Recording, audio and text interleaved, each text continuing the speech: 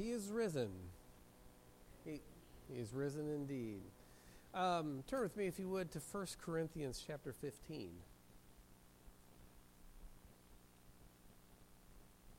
1 Corinthians 15, we're going to look at verses 3 and 4. It's going to be the base text of our time today, but we're going to be looking at a lot of history over the course of Old and New Testament, that timeline.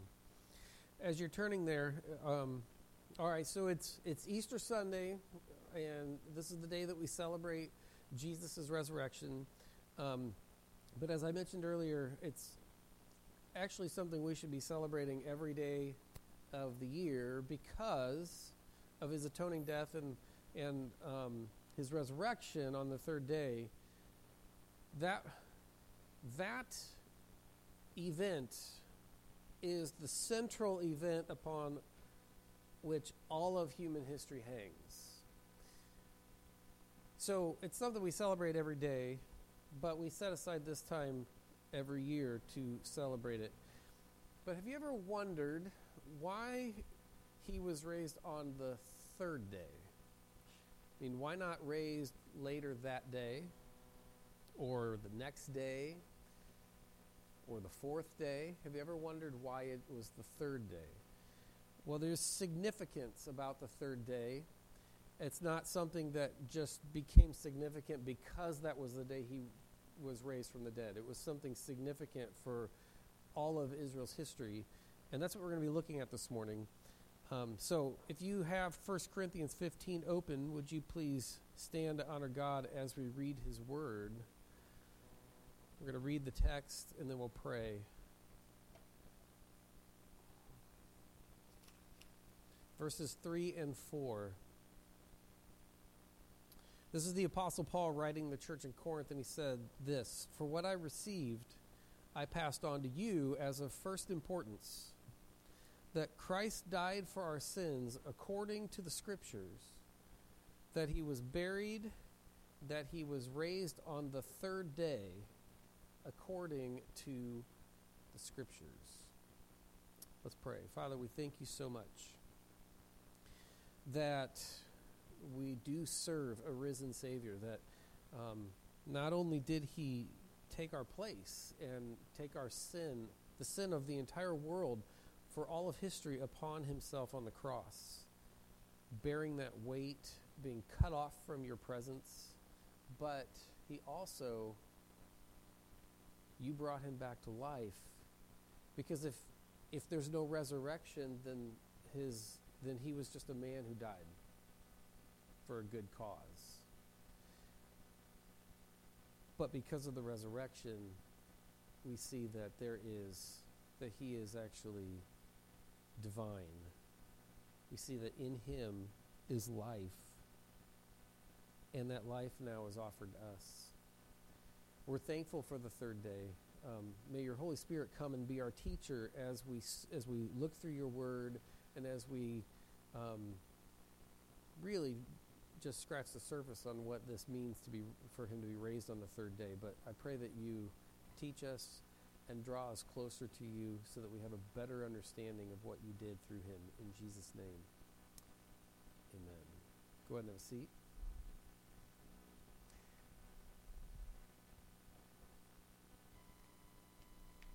Before we get into the first point in your sermon notes, I need to say something about the number 3, because he was raised on the third day. The number 3 has a lot of significance in the Hebrew language. In Hebrew, not every single word, or not every single number, but some numbers had significant symbolism. So it didn't just represent the numerical value. There were things that certain numbers also meant in the Hebrew language, because it was a language of symbolism and poetry and that kind of thing. And so there were things that we need to understand about the number 3. In Hebrew, it means harmony, or new life, or completeness. It appears in the Bible 467 times. So we're going to be looking mostly at new life and completeness, but there is one other meaning that the number 3 in Hebrew holds, and this is important just for you to know as you read the Bible. It can also indicate intensity. So you see in Revelation 4:8 when John is describing God's throne and the 4 creatures that are surrounding the throne, and he says, day and night they never stop saying, holy, holy, holy is the Lord God Almighty. So they don't just say, holy is the Lord God Almighty, which is what you and I would probably say. They say, holy, holy, holy 3 times to indicate the intensity of what they're trying to proclaim. So there is a lot of symbolism in the number 3. It would probably take me an entire sermon, if not more, to touch it all and discuss it all with you. So we're not going to do that. I'm going to hit some of the things that are specific to the resurrection. But one last thing, just to lay some groundwork here, you can't talk about the number 3 in Scripture without talking about the fact that the most important representation of that number is the Trinity. God is 3 persons in one. All right, that was just some groundwork, foundational work before we get into what we're going to talk about today. Your first point in your sermon notes is third-day turning points in the Old Testament. So we're going to be talking about different turning points in the history of Israel and how the third day played an important role in that, leading up to what he did with Jesus. There are a lot of third days in Scripture. The first one that we encounter is in Genesis chapter 1. It's creation. God created over the course of 6 days, which makes up 2 cycles of 3-day periods. And on the first third day, so day number 3, God brought forth vegetation upon the earth with plants that bear fruit. And so there is life, right? There's new life that he brings forth in creation. It's producing fruit. On the second third day, so day 6, he created the animals and mankind. So what you need to know, you may know this already, but there are 6 days of creation and they parallel each other. So day 1 parallels day 4, day 2 parallels day 5, and day 3 parallels day 6. And so on day 3, he brought forth vegetation. On day 6, he brought forth more life with creatures that roam the earth and humans who are he climaxed with his most precious of his creatures, humans. So the very beginning of Scripture sets a pattern that God brings new life on day 3, or the third day. And that pattern is seen all throughout the Old Testament. So the first turning point in Israel's history, we're gonna see how this important concept in their culture becomes a set thing in their mindset. The first turning point, we're going to fast forward in Scripture from creation to the time of Abraham. And in Genesis 22, Abraham, he's waited a long time for his son that God promised him. God promised that through Abraham the whole world would be blessed, and it was going to be through his son Isaac that his offspring would be reckoned. But then in chapter 22, God calls Abraham to take Isaac and sacrifice him as a burnt offering. So this is one of the big turning points in their history. This is something that they look back at in future years as a man of faith who was willing to sacrifice his son when God commanded him to. It's on the third day of their journey that they arrive and ascend Mount Moriah, where God instructed Abraham to sacrifice Isaac. And that same day, the third day, was the day that when Abraham began to do the sacrifice, God stopped him and provided another offering and said, now that I know that you will not withhold your only son from me, I know how much you love me. I know how much you are committed to me. And God provided a different offering for him. And the author of Hebrews tells us that it was on that day, that the third day, that Abraham received Isaac back from the dead, figuratively speaking. So there's new life, right? Isaac was supposed to be sacrificed as an offering, but God allowed him to have new life. And he received him back from the dead, figuratively, the author of Hebrews says. So Jewish rabbis throughout their history have taught about the importance of the concept of the third day in connection to Israel's relationship with God, much from that event. Now, let's look at another turning point in Israel's history. We're going to fast forward from there to Exodus chapter 19 and 20, where he's delivered the Israelites from Egyptian bondage. So the very first Passover. He leads them out of Egypt, and it takes them 40 days before he brings them to the foot of Mount Sinai, where his presence was going to meet with them. In Exodus 19 and 20, he instructs the Israelites to prepare to meet with him when he's going to come down and be in their presence. He had already led them by his presence through, and he continues to, through the wilderness, but this is going to be a unique thing where a cloud is going to descend upon Mount Sinai, and his presence is going to be in the cloud among his people.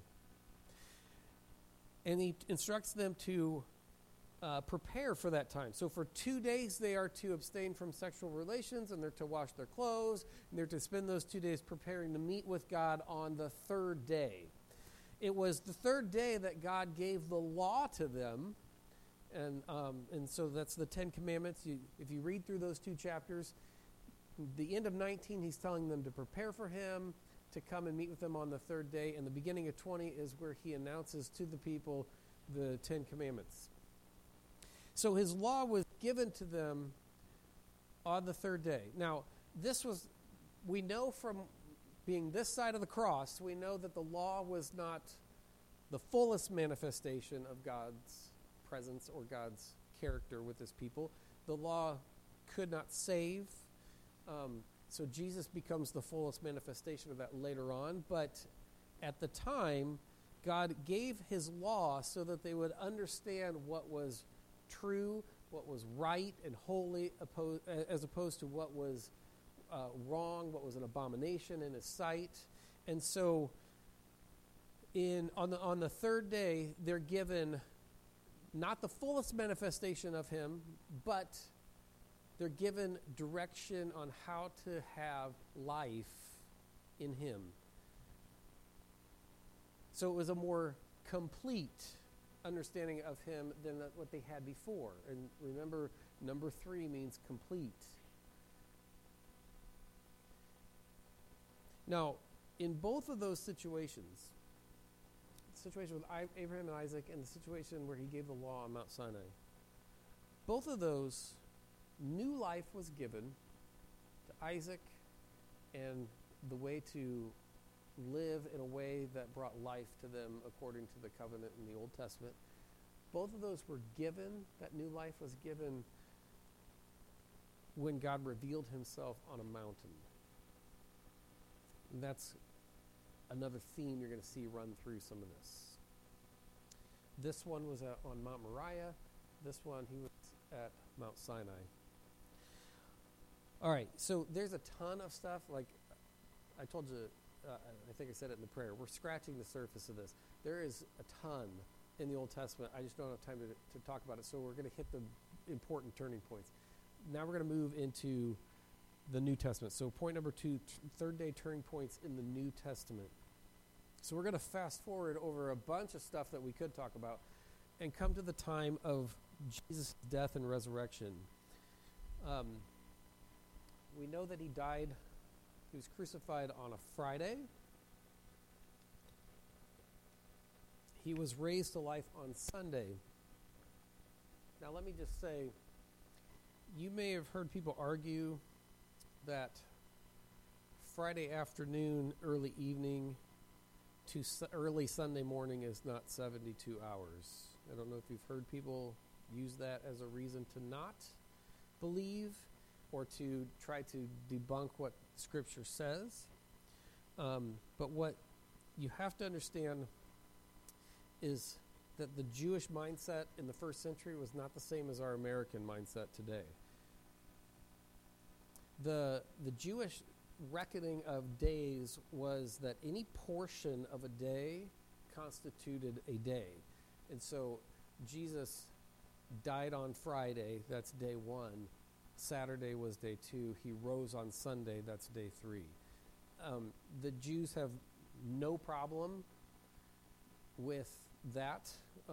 It's only Americans who are so particular about everything being like so accurate to the minute detail where anybody has a concern about that. And I've heard all kinds of arguments like it because of that. I've heard people say that they think he was not crucified on Friday, which would have put the Passover meal earlier in the week, and so that is not how the Jewish mindset in the first century works. And what we need to do is we can't hold them to the 21st century American cultural standard of like record keeping. We need to put ourselves in their shoes, see from their perspective, instead of forcing what they recorded in Scripture into a mindset in a shape that doesn't fit nice and neat like we like it to be. So they understood Friday, Saturday, Sunday is 3 days. So Jesus died on a Friday. He was raised to new life on the 3rd day.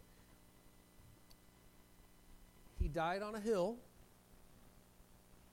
It wasn't necessarily a mountain, but we call it Mount Calvary. He died on an elevated part of the surface of the earth. He died and he rose in Jerusalem, which is on a mountain. We call Jerusalem Mount Zion, and Jerusalem was surrounded by valleys, and once you cross the valley, there's another mountain on the other side of the valley, which we talked about last week on Palm Sunday, because that's the Mount of Olives. And so he died and he rose from the dead on a mountain. So in the most important turning point of Israel's history, and the most important turning point in all of history, God brings new life to Christ and offers through him new life to all of those who follow him on the 3rd day. Turn with me, if you would, to Luke 23.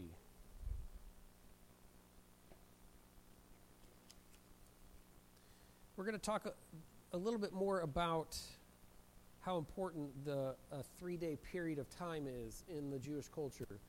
So turn with me to Luke 23, look at verses 55 and 56.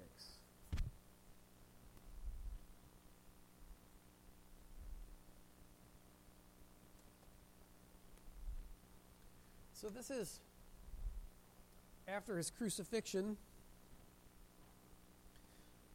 and there were women who kind of followed him around so that they could they could serve and help and do things to make it so that he and the disciples could focus on teaching and educating people, demonstrating his power to people, and not have to worry about all kinds of things like how are we going to get food to eat, where are we going to, how are we going to find lodging and those kinds of things as they traveled all over the place. So there were women who did that, and they came from Galilee. And it says in verse 55, the women who had come with Jesus from Galilee followed Joseph. So Jesus has been crucified. Joseph of Arimathea takes his body. They followed Joseph, and they saw the tomb and how his body was laid in it. Then they went home and prepared spices and perfumes, but they rested on the Sabbath in obedience to the commandment. Okay, so they did not go to the tomb on Saturday because it was the Sabbath. But this passage in Luke, and if you were to take some time today or this week to look at to read through John chapter 19 and read through to the end of John chapter 19, those passages indicate that it was customary to visit the body of a family or a friend who had died and was buried, to visit them each day. And what we're going to find is it was a period of 3 days.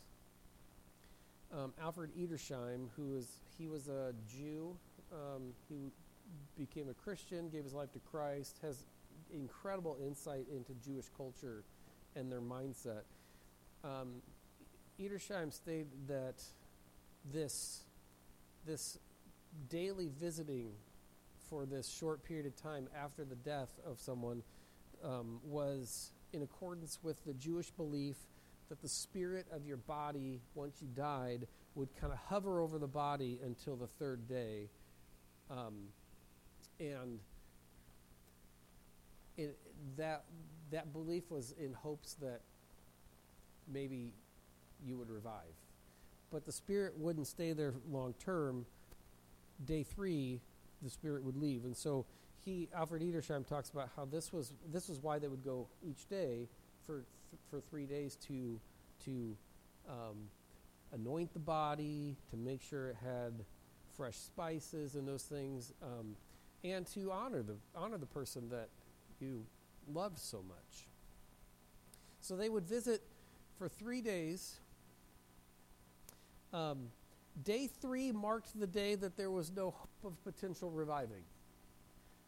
So day 3, the spirit that's hovering over decides, okay, this is really the end, and departs in the Jewish understanding of death. And then by day 4, the decaying process would have certainly started. You might remember from John chapter 11 when Jesus raised Lazarus from the dead. He gets there.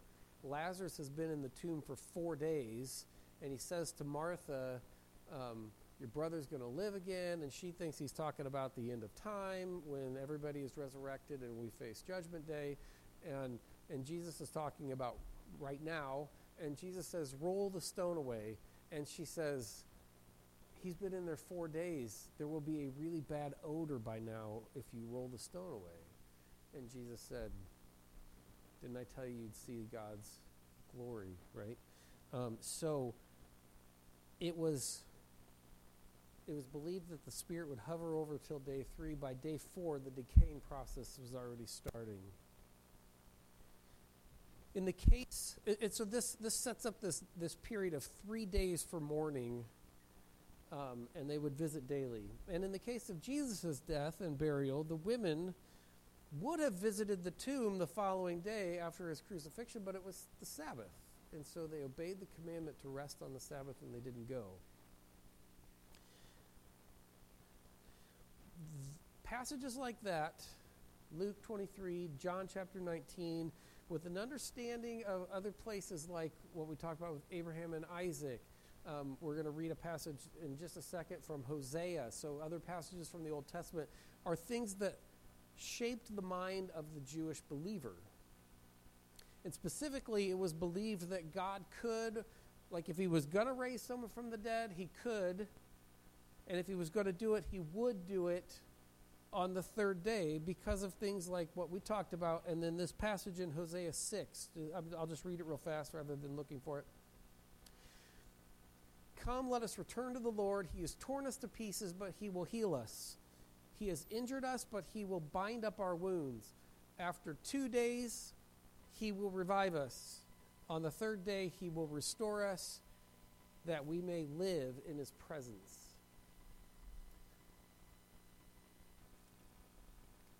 So there was this understanding that if God was going to raise him from the dead, it would be on the third day. Now, when we look back at the Old Testament, hold on.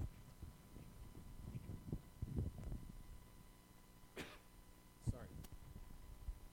When we look back at the Old Testament, we look at the prophecies, we read them, we see the events of the Old Testament unfold as God moves forward his plan of redemption. When we get to the New Testament, we see the arrival of the Messiah, which is the key to the completion of God's redemptive plan. He is the fulfillment of all those prophecies that we read about in the Old Testament. His death and his resurrection are key events upon which all of history hangs. So we see him put to death. 3 days later, he rose from the dead. He conquered sin and death, and so they no longer have power over him. He is victorious over that. His mission is now completed, and we tend to, at that point, kind of say, end of story, right? At least that's where the movies end. or that's where the musicals end, right? So he's victorious and he's resurrected, and our brains kind of shut down because the story's over. But for how this impacts all of human history, this is just the beginning. So we're going to look at one more turning point in Israel's history. It's not a third day turning point, but it connects two third day turning points from Jesus' resurrection and his fulfillment of the law with an event from the Old Testament. So we're going to look at Pentecost. Pentecost was 50 days after Passover. In the Old Testament, it was called something different. It was called the Day of First Fruits. Pentecost is a Greek word. So by the time they get to the New Testament, and the common language across the known world was the Greek language, it took on a different name. But it was it was one of the three major festivals that Jewish men, if they were able to, had to come to Jerusalem to celebrate. So there were a ton of people in the city of Jerusalem at Pentecost, just like they were at Passover, the weekend that Jesus was crucified and raised to life. But Pentecost was 50 days after Passover. By the first century, by the time we call it Pentecost in Acts chapter 2, it is believed to be the anniversary of the giving of the Ten Commandments, which was about 50 days after the first Passover in Egypt. And so when they celebrated Pentecost, they also remembered the giving of the law. And we've already talked about that a little bit. Moses, they were at Mount Sinai. Moses came down the mountain with the law, so he went up after God came down. He went up and met with God, and God inscribed with his own finger on the two tablets the Ten Commandments. Moses comes down the mountain carrying the two tablets, and when he gets down there, he finds that the people have been worshiping an idol. They made a golden calf, and they were worshiping it, calling it their God. And Moses comes down, and God instructs him, call the Levites and have them kill all the people who are responsible for leading the people into rebellion and betrayal. And so the Levites follow that instruction. The instruction is not to punish them. The instruction is to kill them. Make it final. Make it complete.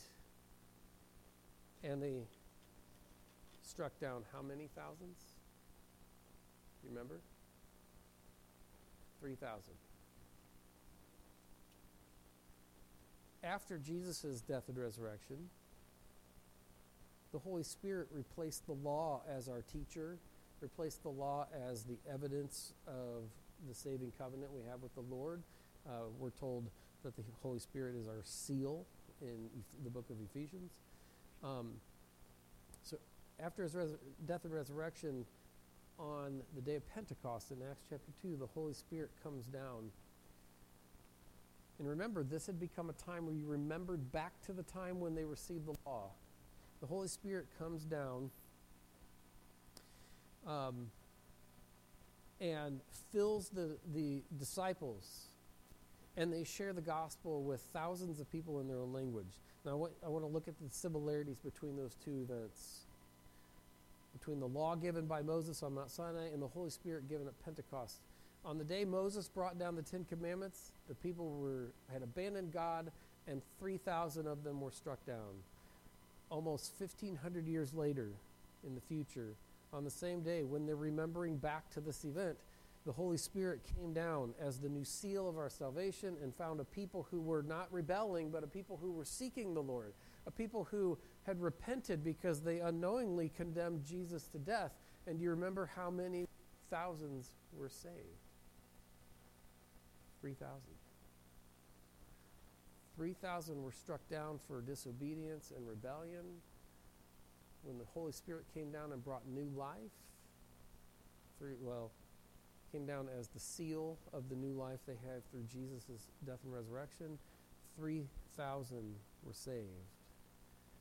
The first was a complete destruction of life, cutting them off from the Lord. The second was a complete restoration to new life and eternal life with the Lord. So let me conclude with this. Our text for today, for what I received, I passed on to you as of first importance, that Christ died for our sins according to the Scriptures, that he was buried, that he was raised on the third day according to the Scriptures. The third day was so important throughout the life of Israel's history. It was the day of new life. It was the day of being made complete with God. So Christ's resurrection on the third day means salvation in him brings the sinner new life, and that new life is complete in every way. No matter what the world says, nothing else can offer that eternal life. No matter what the world says, nothing else can improve on it. On the cross, Christ said, "It is finished." On the third day, it was completed.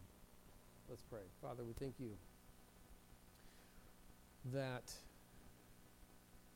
your Son gave up his life for us, that we couldn't do anything to fix our the wide gap, the cutting off that we had from you when we were dead in our sins. But because Christ offered himself in our stead, we now have been given this free gift to be restored to you.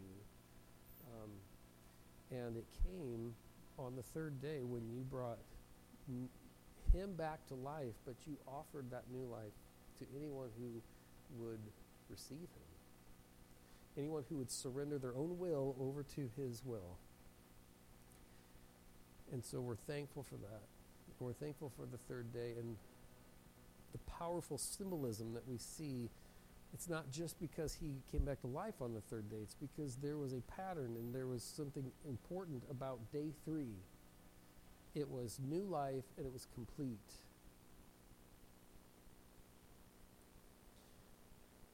So I pray, Lord, that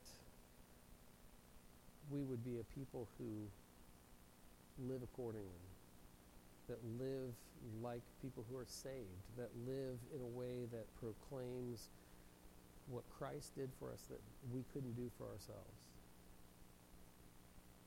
And that, like the disciples on the day of Pentecost, you've given us your Spirit.